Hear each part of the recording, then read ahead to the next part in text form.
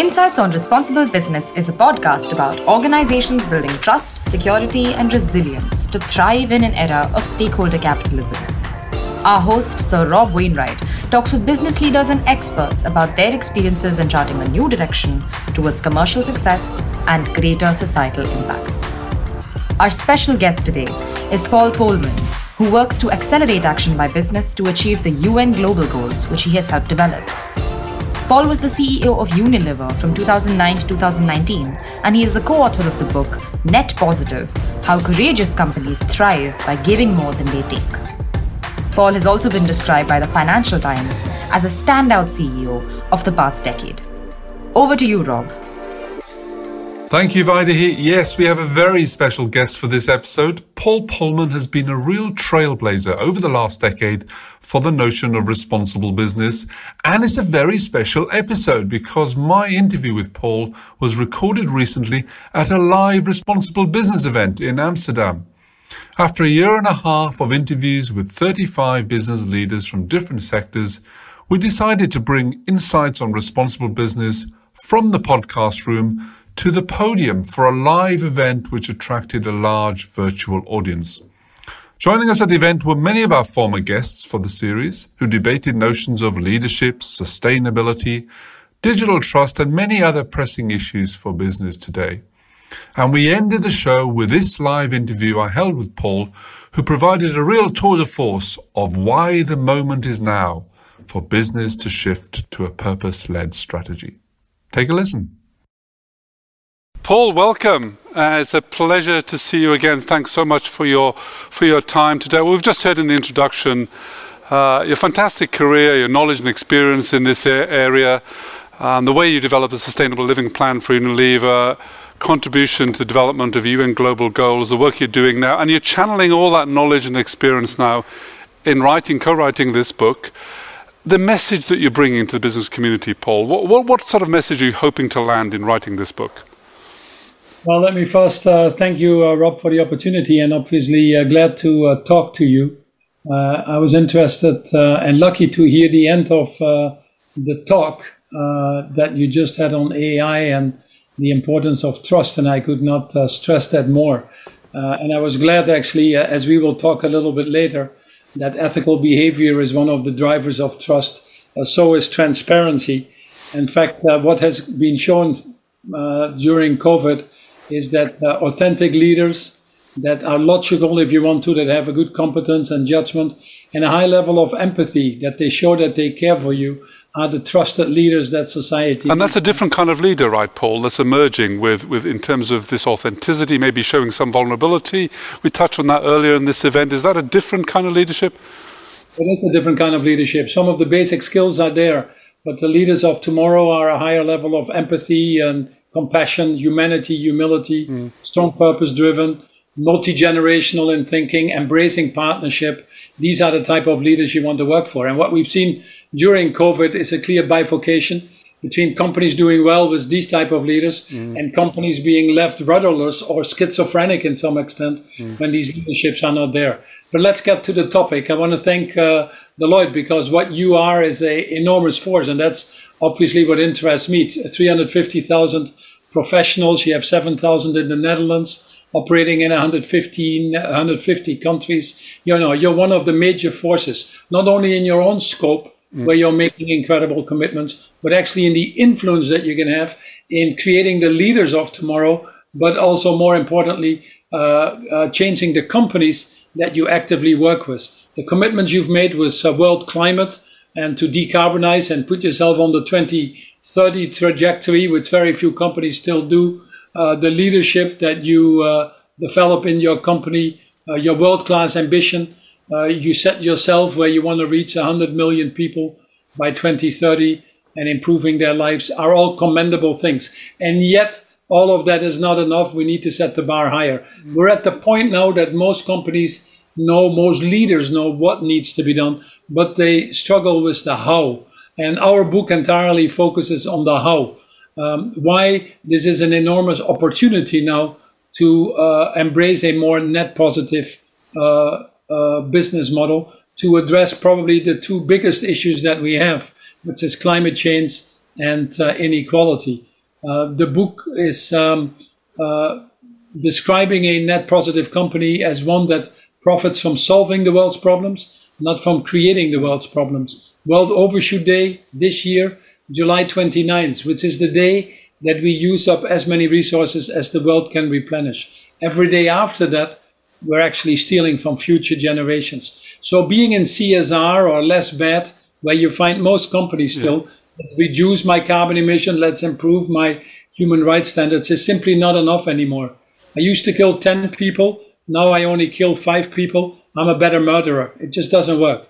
Then people say, I understand that. I need to be sustainable, neither good nor bad. But that's like saying it's okay to build a coal factory here and have the people around it lose their life expectancy of at least 12 years versus the rest, as long as I plant a few trees in Africa. And by the way, it doesn't matter if they cut forests somewhere else. Sustainable is not good enough anymore. You need to think reparative, regenerative, restorative, and this is net positive. And the characteristics of a net positive company are challenging, but they're absolutely needed.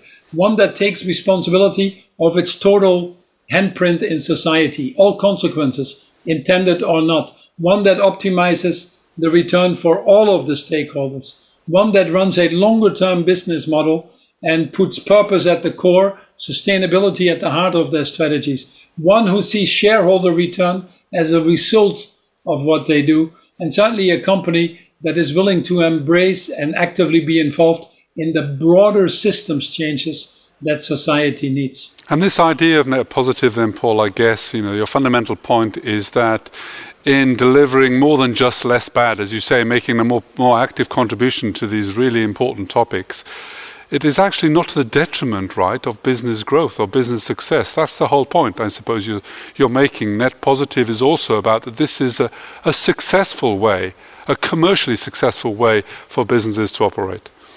No, I wouldn't even say it is a commercially successful way. It's the only way. I might be even a little bit stronger. In a world where we are already challenging the planetary boundaries, where we have the climate change, where we are close to negative feedback loops, companies that really understand that strive to move in that direction, will be positioned well. The companies that don't, I think, are already heading to the graveyard of dinosaurs. And what we now have, fortunately, Rob, is we have the data. We have the data to prove that if you look at the US, purpose-driven companies that put that right at the core of their strategies are outperforming their peers by 56% over the last 4 years.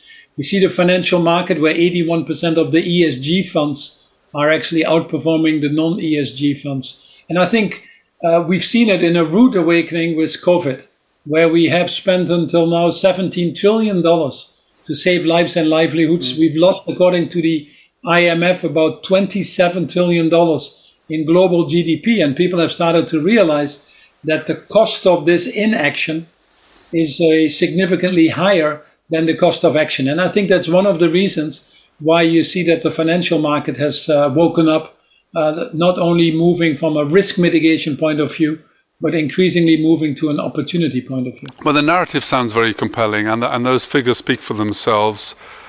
We still have laggards in the system, do we? I mean, I just wonder why this is not just accepted as the norm, and that we're not a bit further along the path towards the where we need to be on this. Yeah, that is true. We have, obviously, for some companies, it's difficult to have that knowledge. The world is, lots of the companies are SMEs. They might not have the resources, the know-how, the capabilities. So we need to work that, and there is a lot of effort at a global level. These companies can tie in with value chains of more responsible companies. They can associate themselves with industry associations, educate themselves with material that's available in the public domain, work with organizations like yourselves, obviously, to accelerate that process. But the other reason that we don't see much the progress at the scale and speed that we need is it needs all of us. Someone very wisely once said that the issues that are of such magnitude cannot be solved at the level that these issues are created. So to solve food security, climate change, inequality, we need to move the boundaries and we need to make structural changes. And it's outright hard. We need to decarbonize our global society when we're carbon junkies. We need to completely reconfigure our food system, if you want to, which we've never done. And all of that is coming to us at the scale of the industrial revolution and the speed, as you've just heard, of the technological revolution. And many people struggle with that, so many things at the same time. And what you now see is, because we haven't addressed these issues really fast enough, the population, the people at large are getting impatient.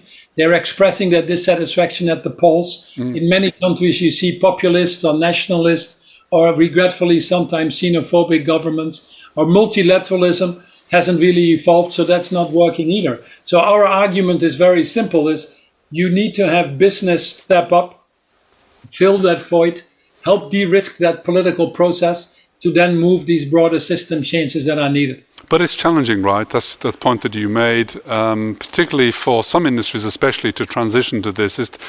I can imagine that when you embarked on this journey at Unilever, it took a lot of persistence, patience, some time on your side. It wasn't easy, right? It's not as if it was a walk in the park for you.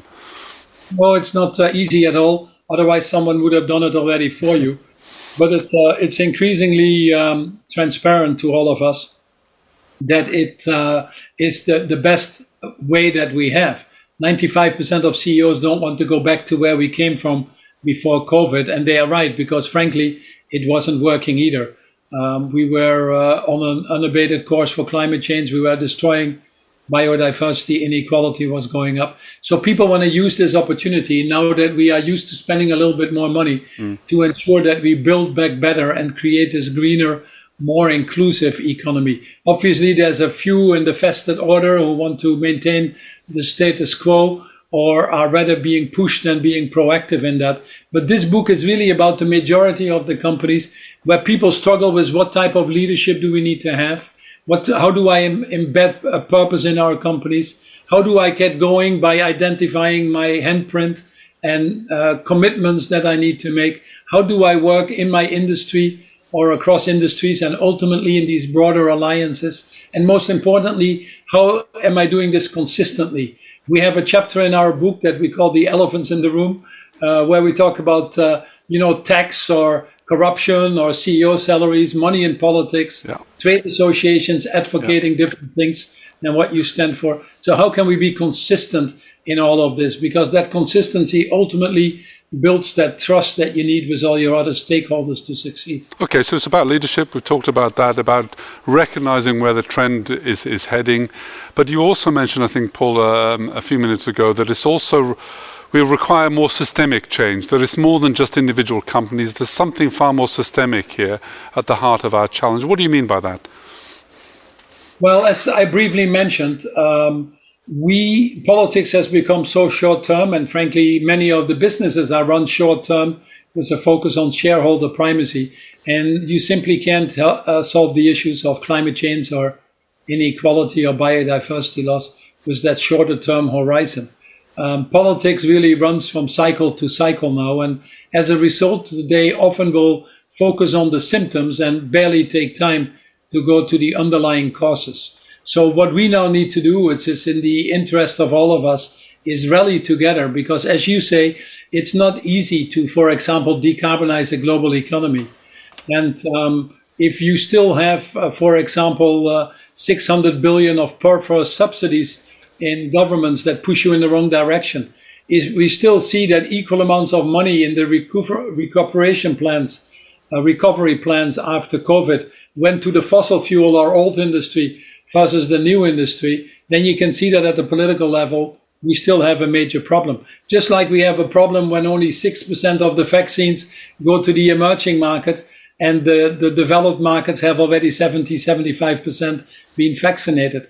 So business actually increasingly sees that this affects their business models, their way of operating, their opportunities to be successful longer term, and are willing to get together and set more ambitious targets. With Glasgow, where we had initiated a broad initiative called Race to Zero and Race to Zero Breakthrough, where we look at the high abatement, high emission industries like steel or shipping or airlines, aluminum.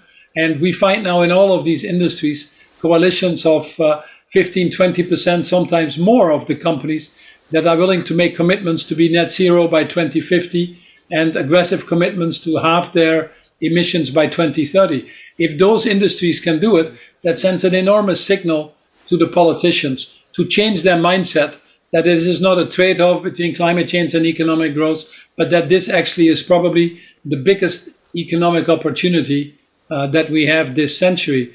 And that courage will be needed to get the countries themselves into higher ambition. So that's a positive outcome from Glasgow, from COP26. What was your overall take, Paul, on the outcome of COP26? Because maybe a mixed response amongst those that were following it closely. How did you see it close up?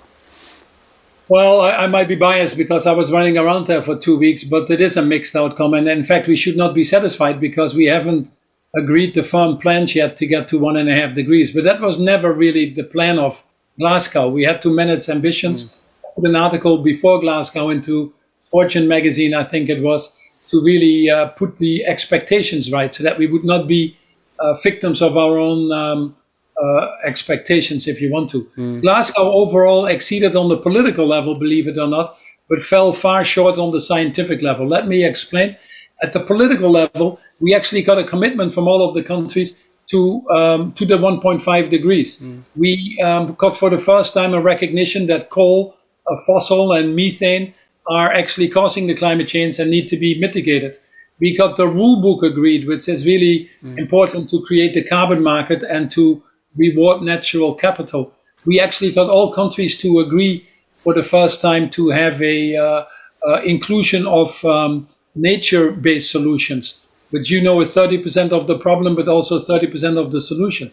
We got a commitment from all the countries to review the targets again a year from now instead of 5 years from now, which would be way too far away. So the methane commitment, by the way, of 30% reduction, which is 100 times more potent than CO2, was probably one of the biggest breakthroughs. That commitment alone is more emission than combined airlines, shipping, cars, etc.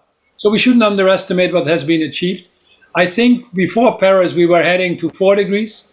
Paris bent that curve to about 3 degrees. It is fair to say that Glasgow bent it to 2 degrees. But this is an exponential problem. Between 1.5 degrees and 2 degrees is a huge difference. So where did we fall short? Global solidarity. We still don't really have meaningful support for the emerging markets on the 100 billion climate fund. We still don't have really a commitment from the developed countries on loss and damage. We still really don't have a firm plan for most of the countries for commitments between now and 2030, where we know we have to really cut emissions by half already. Otherwise, we simply don't get there. So there is some work to do. There is, and that work has started. In fact, I immediately flew to the United Arab Emirates, where Mariam, the minister now for environment, is in charge, and she's outstanding. And we have the COP in Egypt and then the COP in the UAE. So we need to be sure that we prepare for that and create a mechanism that holds people to accountability. My final point, because I forgot this, but we should not underestimate the importance of having launched the Sustainable Standard Board as well in Glasgow, which is obviously for this audience interesting. So finally, we're putting a mechanism in place of reporting that also will help with the transparency and trust we talked about previously. Well, it sounds like quite a lot of positive outcomes. As you say, managing the expectations especially. Let's go back to the subject of the role of business in following a more purpose-led agenda. We talked a lot about the responsibilities on leaders. I have a question from the audience, a very good question actually. Talk about leaders. What about the responsibilities or the opportunities for employees of large companies? What role do they have on this agenda, do you think?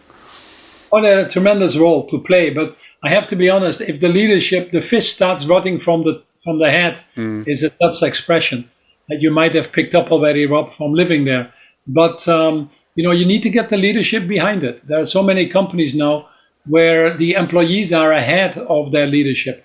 In fact, I just saw a poll in the US that 80% of leaders felt they had a purpose-driven business model, but only 20% of the employees said that the leaders were living it. You see a great example with climate change. We're coming out of Glasgow, where some companies in America made tremendous commitments but then they have their trade associations lobby like the dickens to defeat the infrastructure bill because it's associated with a small tax increase. So when pressure comes and choices have to be made, and companies gravitate back towards shareholders and do the special dividends or the share buybacks, or when they gravitate back to an additional bonus for an employee who already, a CEO who's already earning too much, then employees lose their trust. The CEOs are getting pressure to change, probably most importantly from the financial market now. Half of the world's money signed up for the Glasgow Financial Alliance on net zero, over $130 trillion, making a commitment to be net zero by 2050. And financial markets are moving. They're getting pressure from the consumers who are increasingly choosing the products. They're actually getting pressure from the other competitors that are moving and being more successful. They're increasingly getting pressure, surprisingly, from their own employees or their own children. The fact that you now have walkouts every week nearly in companies, or opt-outs where people simply don't want to go back to companies anymore, is quite a serious phenomenon. Although people will talk about climate change and cybersecurity risk, the number one risk that CEOs identify is risk of talent right now. Yeah. And that's directly related to your business models and how you make them come alive. Yeah, and if you turn that around to the positive, Paul, I guess if you're setting your course much more around a purpose-led agenda, then it becomes a talent magnet, I suppose. It's easier to attract the best people in the market and indeed to retain them. I guess there's enough evidence out there of that happening as well. Totally, Rob, and I don't want to blow the Unilever trumpets because that's not the purpose of this talk. There's a bigger picture there. But when we moved to the Unilever Sustainable Living Plan, it took us a while, but we became the number one employer in most markets that we were measuring it. We were attracting 2 million people every year to our company, the third highest after Google and Apple. We didn't understand that either. But most importantly, our engagement scores, which were measured against the benchmark of 8,000 companies, went from the bottom of the middle tercile when we started to the top of the top tercile. I believe with the financial market, explaining that to them and increasingly being able to link that to value creation is very powerful. We now have the hard data that shows that it directly correlates with performance, just like a more diverse board or a more diverse organization directly relates to performance, not surprisingly.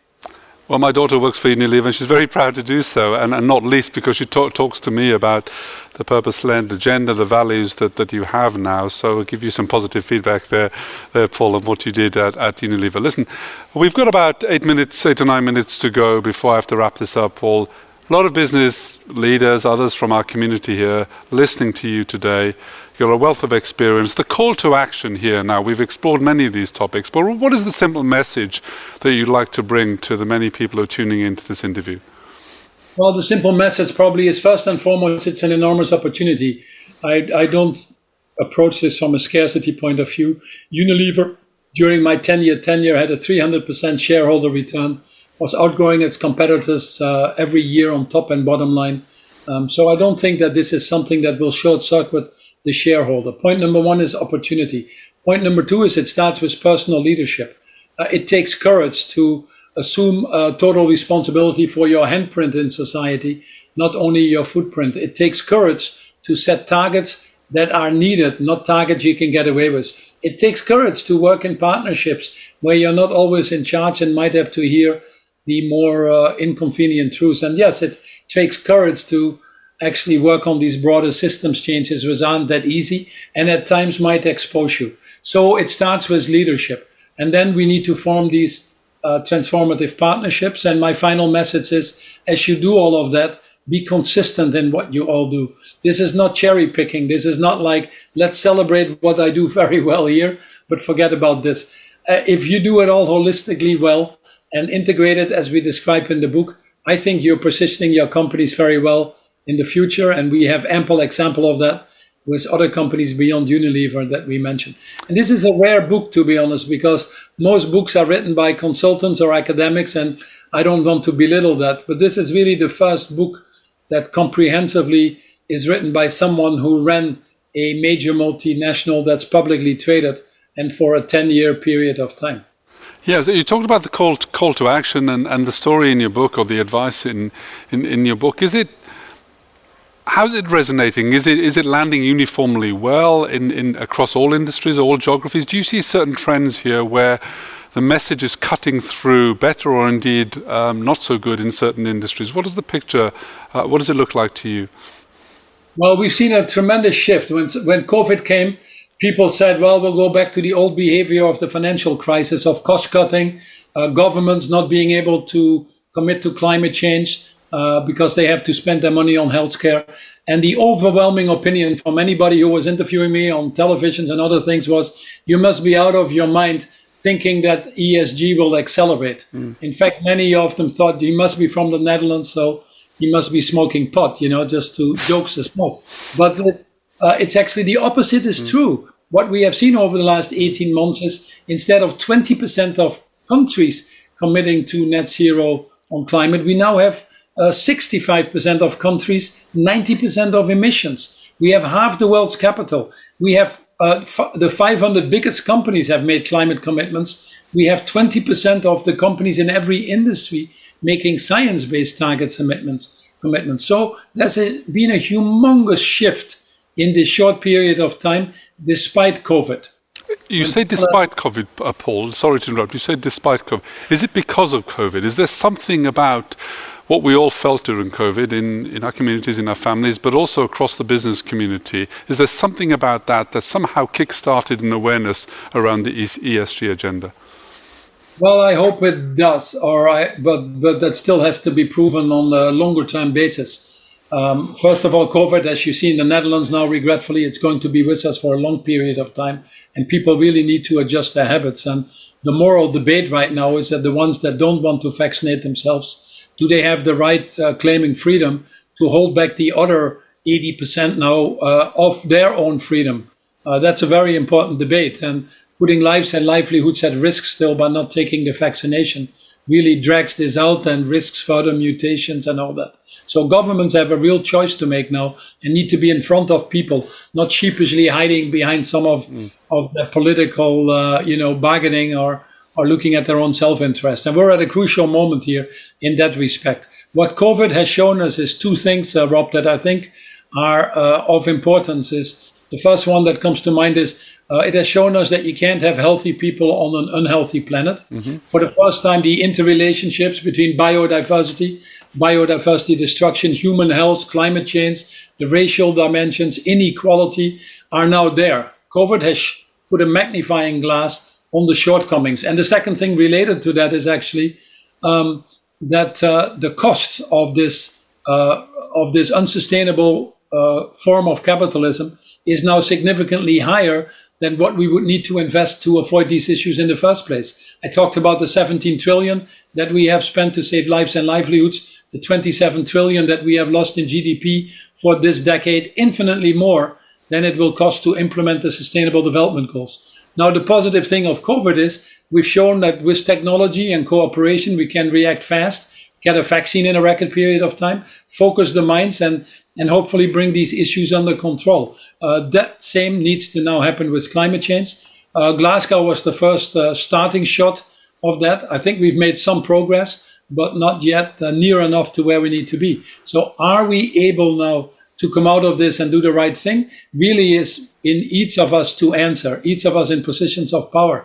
Are we willing to accelerate what we're doing with companies? There is no company yet that really truly can call themselves net positive. And we are still fairly selective in the commitments we make. Only less than 20% of companies make commitments beyond scope 1 and 2.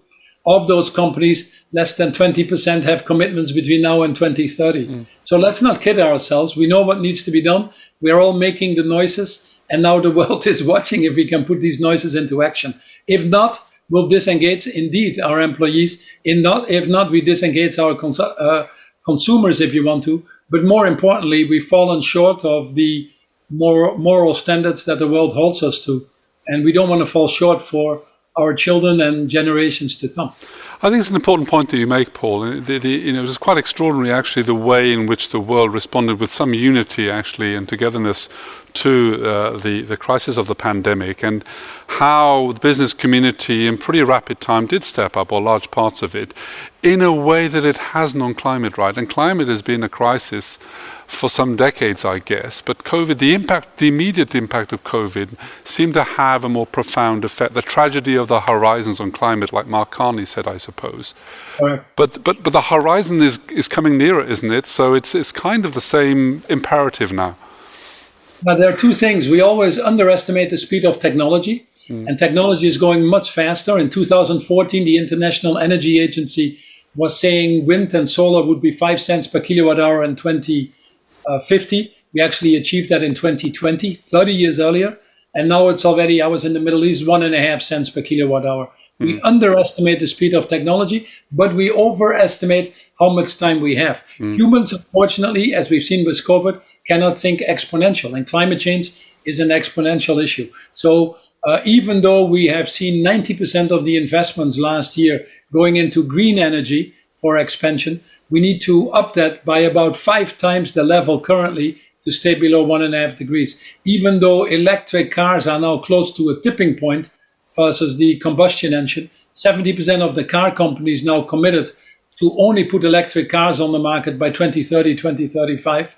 We still need to grow 20 times faster the sales of electric cars than we do currently. So this exponential notion is always where the problem is.